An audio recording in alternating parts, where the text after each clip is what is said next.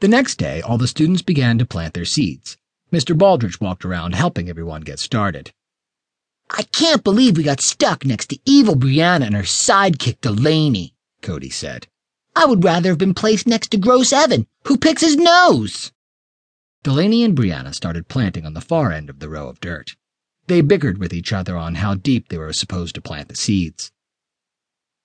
"You're so pretty. You're going to grow so high and be the best vegetable in the whole garden."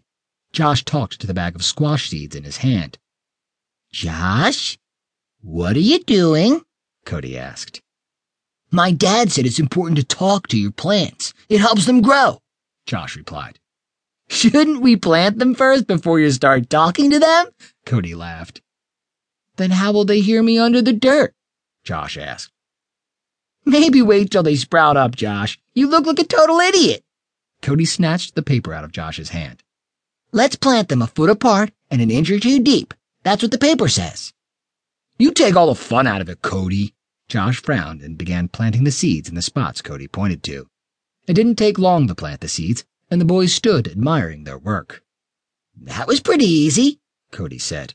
"We will win this for sure." Josh shrugged. "I still think we should check them every day and be sure no weeds grow. That way the sun will get to them faster."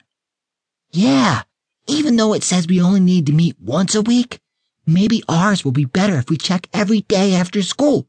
That way ours will grow faster," Cody whispered. "And stupid Brianna won't know we are here." "Deal," Josh said. They sealed it with their super-secret handshake. "Now, since we don't have to be home till dinner, let's go play. Maybe, just maybe, there's something at the cobweb tree that will help out Squash," Cody said and smiled.